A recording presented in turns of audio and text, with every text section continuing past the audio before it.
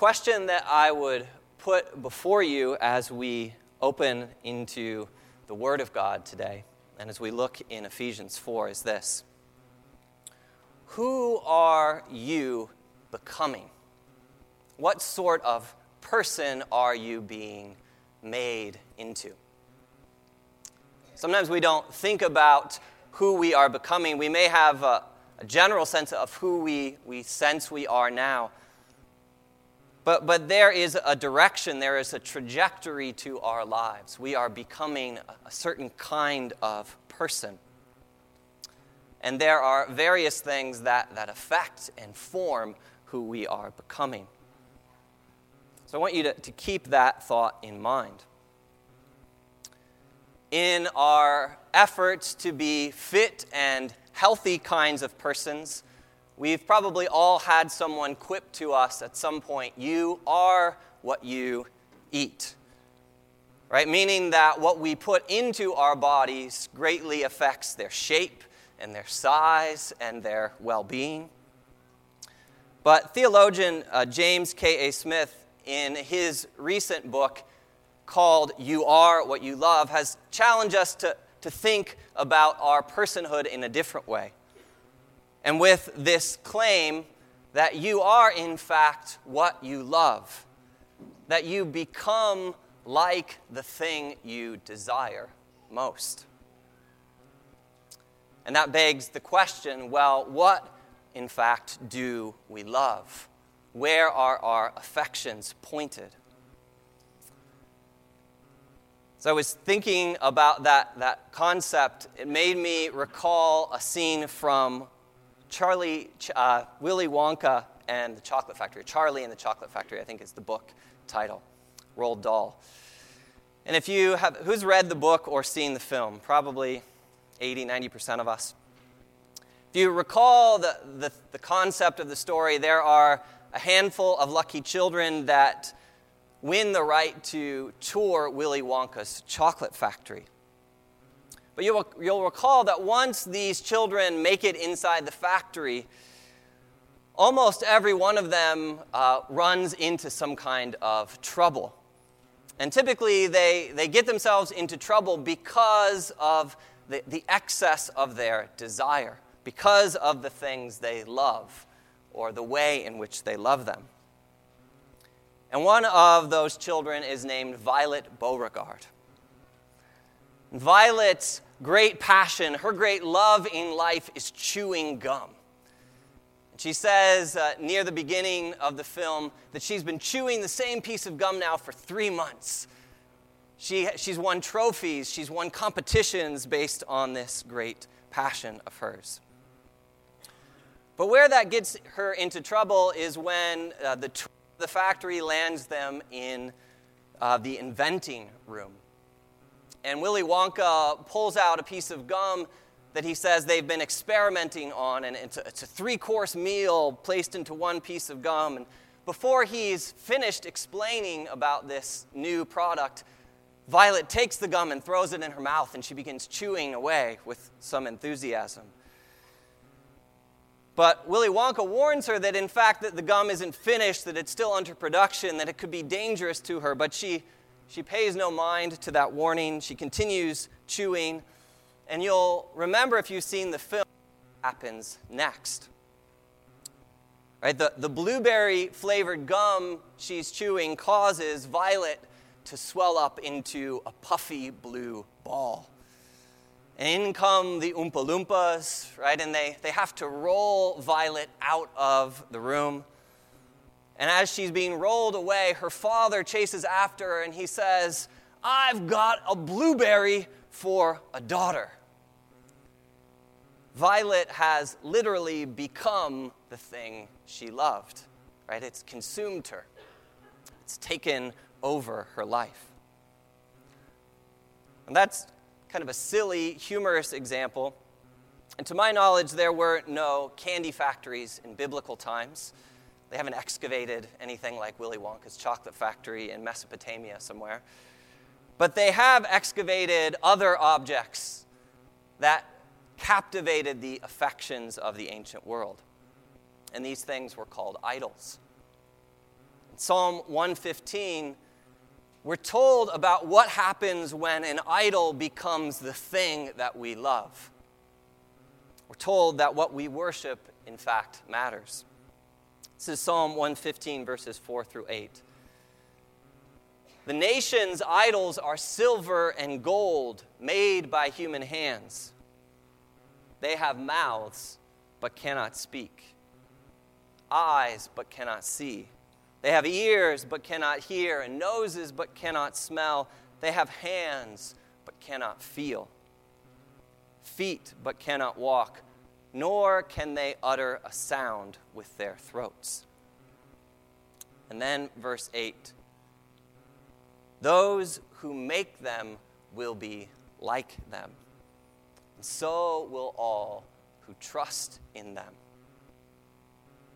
Right, that verse says it all. Those who make idols, those who set their affection on idols will become like them. They too will have mouths, yes, and ears and hands, but they will lack life itself.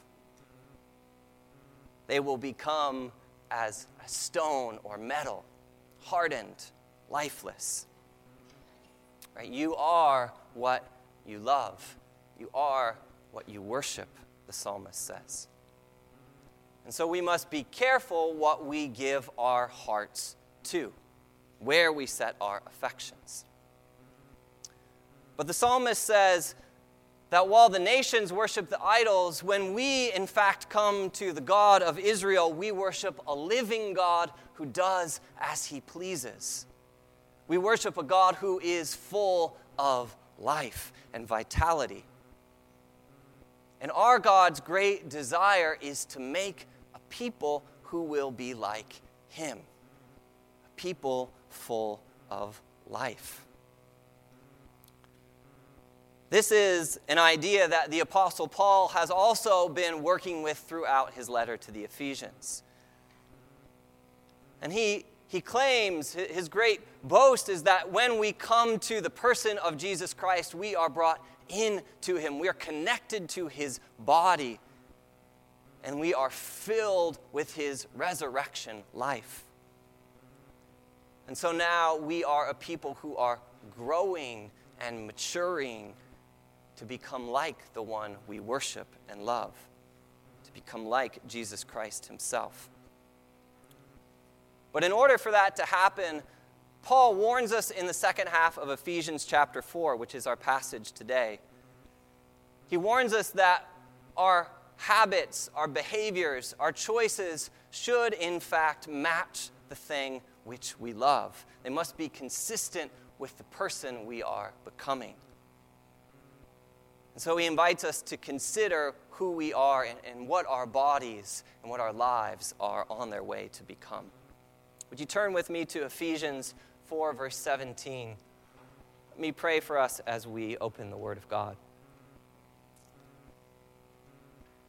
Jesus, would you train our hearts and our minds, our souls, our affections on you today? Would you cause us to become like you? Would you give us courage and humility to turn from those places where our affections have ruled us and disordered us, separated us from your life? Lord, I pray that as I teach this morning, may the words of my mouth, may the meditations of each one of our hearts be pleasing in your sight. Jesus, it's in your name we pray. Amen.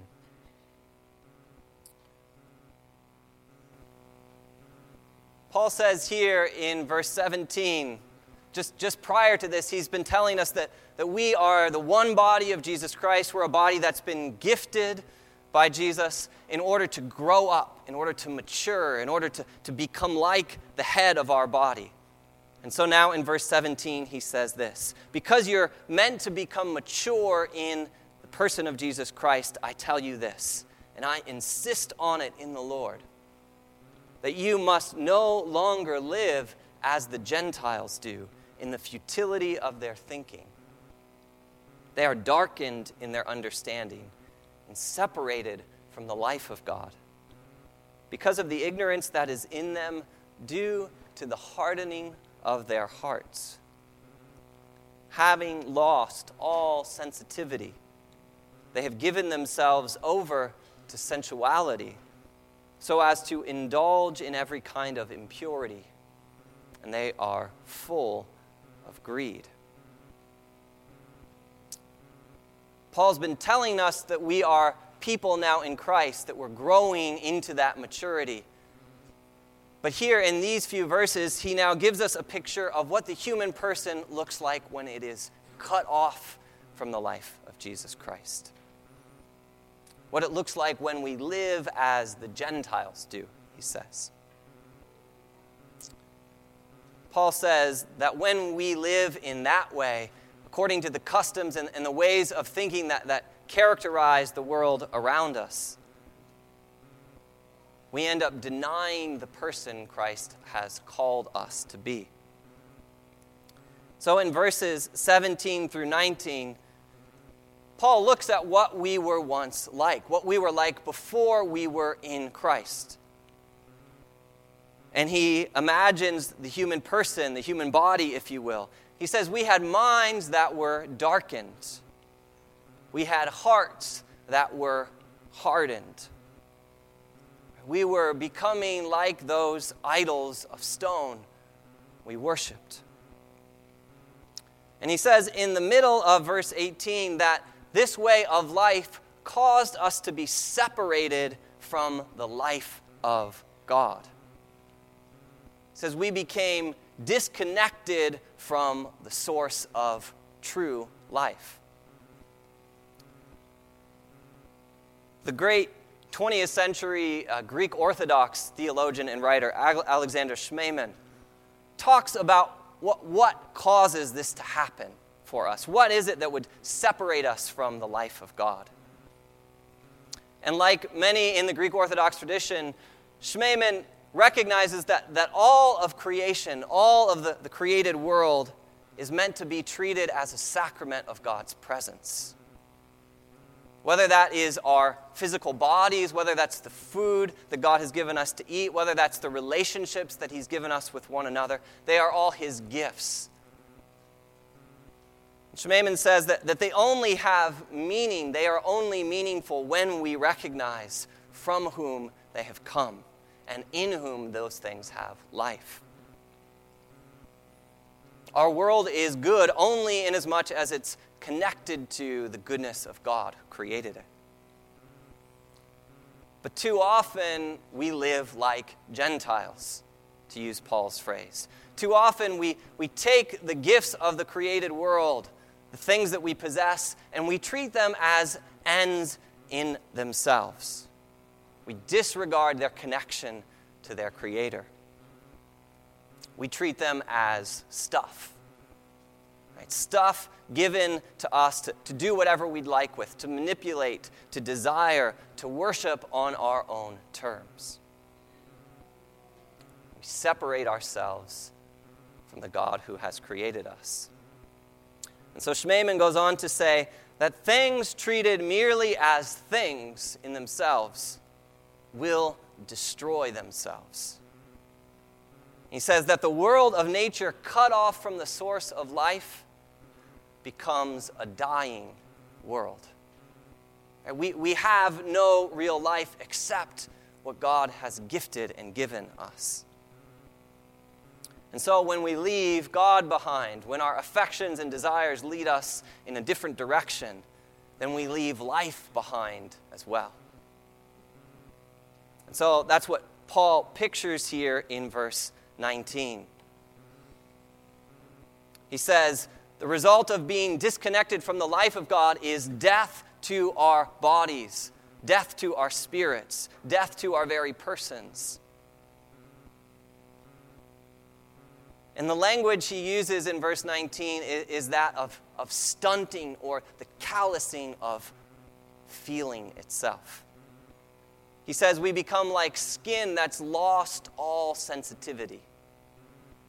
Right? We're like a leprous hand. This word that he uses could be used to describe leprous skin that has no physical sensation left in it. The pursuit of life apart from God proves deadening. And so as a last-ditch effort, in order to feel something, to feel alive in some way, Paul says we exchange sensitivity for sensuality, and for greed, and for lustful excess, right? Hoping somehow to regain feeling, to regain life again. But instead, we sow into ourselves, right? A person that becomes defiled and impure and hungry for something we cannot attain on our own. Right? These verses describe a greedy, starving soul, a body that has flesh and bone but has no life.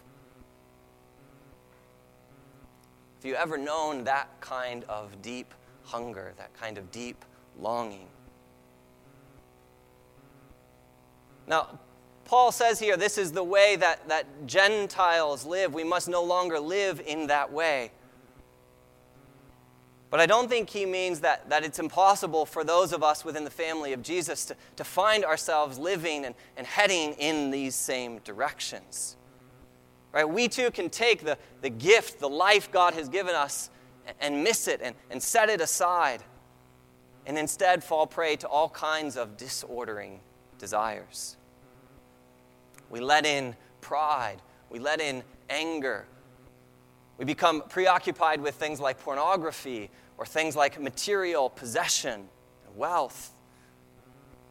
We can let into our hearts desires like contentiousness and impatience, right? And the need to control and to manipulate others in order to get what we need out of the system. And every time we find ourselves grasping at those things, hoping to feel a little more alive, instead we taste death itself. Paul says, do not go on living in this way. Because Paul says you now participate in the life, in the person, in the body of Jesus Christ. There is a different way to be a human being, Paul says. Look at verses 20 and following.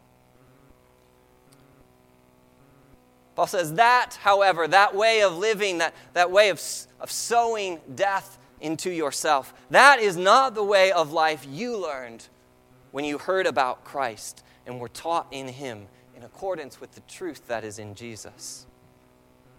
You were taught with regard to your former way of life to put off your old self, which is being corrupted by its deceitful desires, and to be made new in the attitude of your minds, to put on the new self created to be like God in true righteousness and holiness.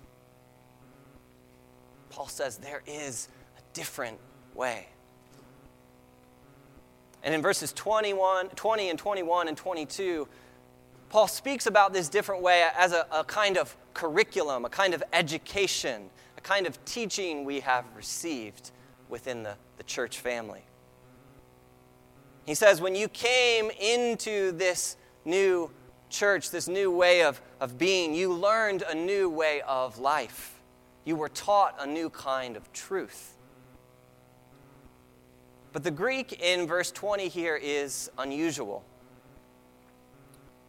Paul does not say when you came into this family you learned about Christ. He doesn't say you learned from him. Paul says quite literally that you learned Christ himself. When you came into the church, you were confronted with, you were invited to be in the person of Jesus, to learn him, to participate in his humanity, his personhood. And so our discipleship is not about me standing up and giving you moral guidance here, or about giving you ideas just to think about. Discipleship is about putting on the personhood of Jesus Christ. And in order to do that, Paul says, then we must first put off these old selves. We must put off the disordering affections and the desires that cause us to be dead to life. So much of the time when I struggle with sin in my own life, that struggle produces shame and guilt and a sense of defeat, right? It's difficult. These things are so overwhelming at times. We find ourselves habitually falling into this old way of living. And that can lead me to despair. It can lead me to believe that this may be just truly who I am, this old self, that I'm just sort of stuck in this struggle. But here, with the strongest of language, Paul exhorts us. He says, the gospel commands you, put off the old self. Be stripped of it, be rid of it, and instead put on the person of Jesus. Learn Jesus Christ. Let him renew the attitude of your mind.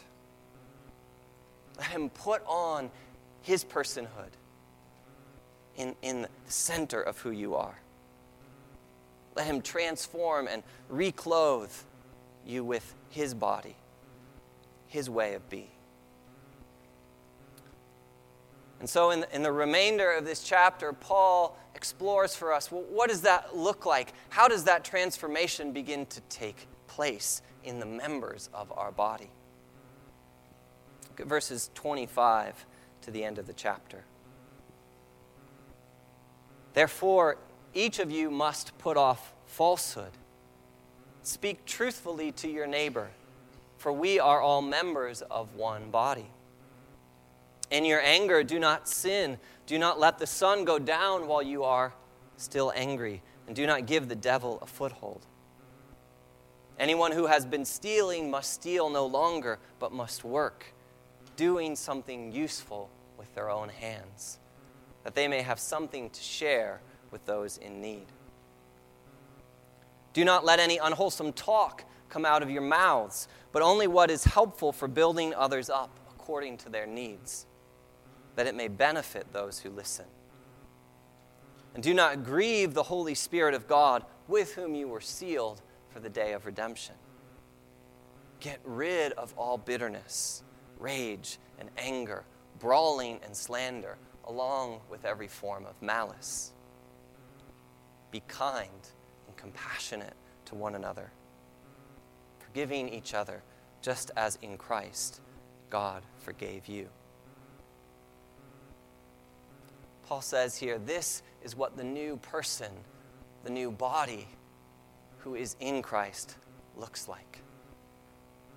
I think too often we can read into the scriptures this kind of misperception that they are somehow anti-body. That real Christian spirituality is somehow becoming disconnected from our humanity. But in fact, nothing could be further from the truth. While our humanity is spoiled and is tainted by sin and death, Jesus has come not to make us disembodied, but to make us rebodied. To remake us, to remake every member, every part and piece of who we are into his image, into his new and full, perfect humanity. Right? Paul will say that Jesus is the forerunner. He's the first fruits of the resurrection body, of the resurrection life. That's what we're being called into, what we're being called to become. So Paul here takes a look at our bodies, at our persons, and he says, this is what the body of Jesus does and does not look like, what it does and does not do. And he's mentioned already back in verse 23 that this process of transformation begins with a renewal of our mind, with a renewal of our thinking, with a renewal of our attitude, Paul says. That we become like Christ. He begins to give us hope and understanding, and he illuminates us. We learn the person of Jesus in our minds. But then it's just a short distance from the mind to the mouth. And Paul asks us, well, then what does it look like for our mouths to be redeemed?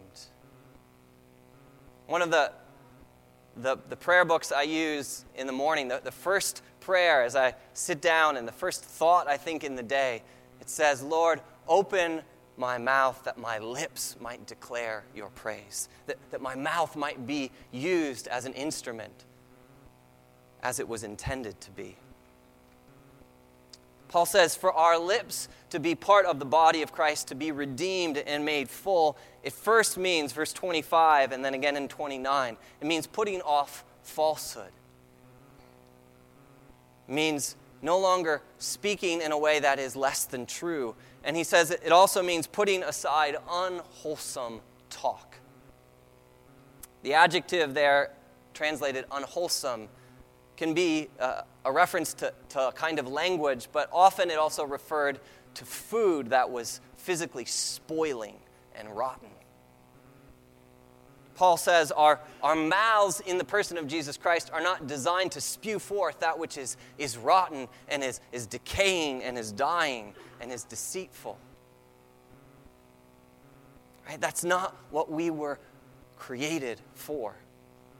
No matter how people rant on Twitter or how they argue on cable news or how they engage in political discourse or in relational discourse, Paul says that is not to characterize you and your relationships and your attitudes and your words. He says you belong to a different body. You belong to the one body of Jesus Christ. Therefore, live into that. Speak into that. Paul says, speak truthfully. Speak only those words which will build one another up, construct and edify the spirit of this one family. This is what your mouth was created to do. It's a new way to be a human being in Christ. Then in verse 28, Paul moves on to our hands. Remember, he says that when we lived as the Gentiles did, we had lost all sensitivity. We had no feeling. Paul says now our hands are not meant to simply grasp at and to take what is not ours, to steal, to be given over to greed. Instead, he says, we have been given hands that we can work, we can cultivate, we can create good things. And out of the abundance of that creative power God has given us, we can then share those with those who have need. Right? Have new hands, have new minds, have new mouths in the person of Jesus Christ. And as Paul reimagines for us what this new body in Jesus Christ looks like, he then also takes us into its interior places. He says, if Christ dwells within us, then we cannot let anger reside there. We cannot give it a foothold. We cannot let the sun go down on our anger and let it fester and dominate and direct our affections. Because we possess the love of Christ. And then in verse 31, he says, nor can we let bitterness or shouting or hatred or malice, or I think they use the word brawling in this translation. None of those things are to characterize and to live within the people God is remaking in Jesus. Because all of those things destroy relationship. They destroy other people, other persons God has made. And you and I might look at verse 31 and think, okay, that list sounds like someone described in a police report. Right? Someone who is just sort of wildly out of control. But I think if you look at each one of those words, right, Paul could be describing the way that anger and bitterness and malice live in my heart each day, that they creep into the thoughts and the words that I use with people that I love, people that are close to me. They infect my relationships with my spouse and my children and my colleagues and within the church family as well. Paul reminds us again, This is not who you are. This is not what Christ has created human relationships to be like. Paul says in verse 32, instead, know the kindness, know the compassion that God himself embodies toward you. Right? The God who is slow to anger but abounding in steadfast love, in graciousness to his children.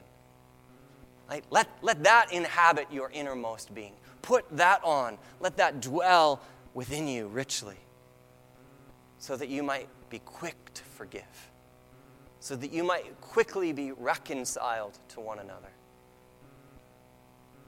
that you might forgive one another as Christ has forgiven and known you, so that this body of Christ, you would not only be whole in your individual person, but corporately, relationally, we might be one. We might remain unified as well. Paul says this is what it means to be a person in Jesus Christ. How does that happen? How do we move in that direction? I think what Paul is describing is an orientation, it's a process, it's a setting of our minds and our hearts and our spirits again and again on this new person Jesus is inviting us to become, to learn him, to learn from him, to walk with him, to abide in him, to let him remake us into what we love, to love the person of Jesus Christ.